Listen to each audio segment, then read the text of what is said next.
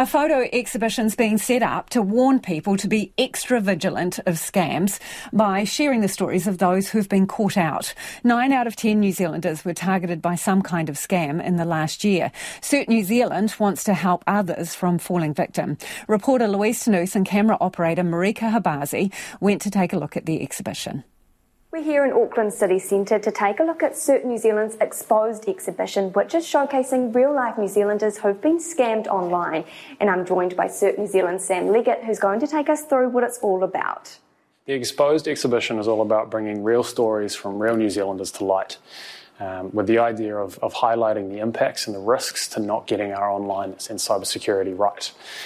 The other really powerful benefit of these people telling their stories is to help the next person be able to catch the scam and not fall victim to them themselves. So this particular story here, can you talk me through kind of who we're looking at and what was the thing that happened to them? Sure. So this is William, and William unfortunately was the victim of an impersonation scam. So in this case, he got a text that claimed to be from a friend of his. His friend was apparently being held hostage and needed an amount of money in order to be released and then be able to leave the country. This is an unfortunate a scam that does happen. And what it really highlights is that it's not just financial impacts that are a result of these scams, it's the emotional, it's the social, and it's the mental impact that's occurring as well that really can't be underestimated. This is also a really great example that sometimes we're going to get text messages and emails claiming to be from people we know, people we love, and it's an important step to take just to check in with them and see if what the message is claiming is actually true. This was a social media scam. Can you talk me through this particular story? Yeah, so here we have Dolly, and her example is she was messaged on social media with the offer of becoming a brand ambassador for a particular outlet, I guess. In this case, they asked for a lot of personal information and then provided what she thought was a code to go and purchase some goods from their site. Unfortunately, that code did not work and the full amount was deducted from her account. This is another really great example of the narratives that these scammers will try to use in order to get people to click on those links and provide that personal information. What are some of the concerns with social media in particular about the ways people are getting pretty sneaky? Yeah, well, the reality is that social media is just another avenue for these scammers to send their messages, essentially. In the past, we've seen it mostly based in the email space.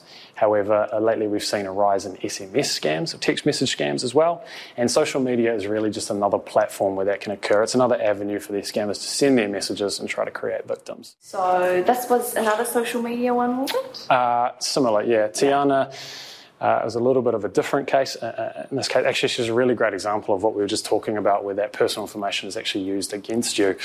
In this case, some of the information was taken from her social media. She was tagged in a post which looked like she had won a competition related to some of the stuff that she was really interested in, and that actually helped build that legitimacy to this sort of scam in this case.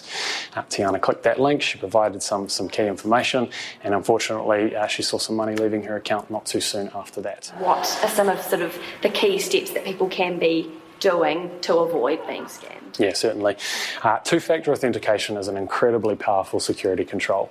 What it means, it's an additional layer of security on top of your username and password, and it's so powerful because even in those situations where we do click on that link, maybe that text message has come to us at a particularly vulnerable time, click on that link without thinking, we do provide our credentials.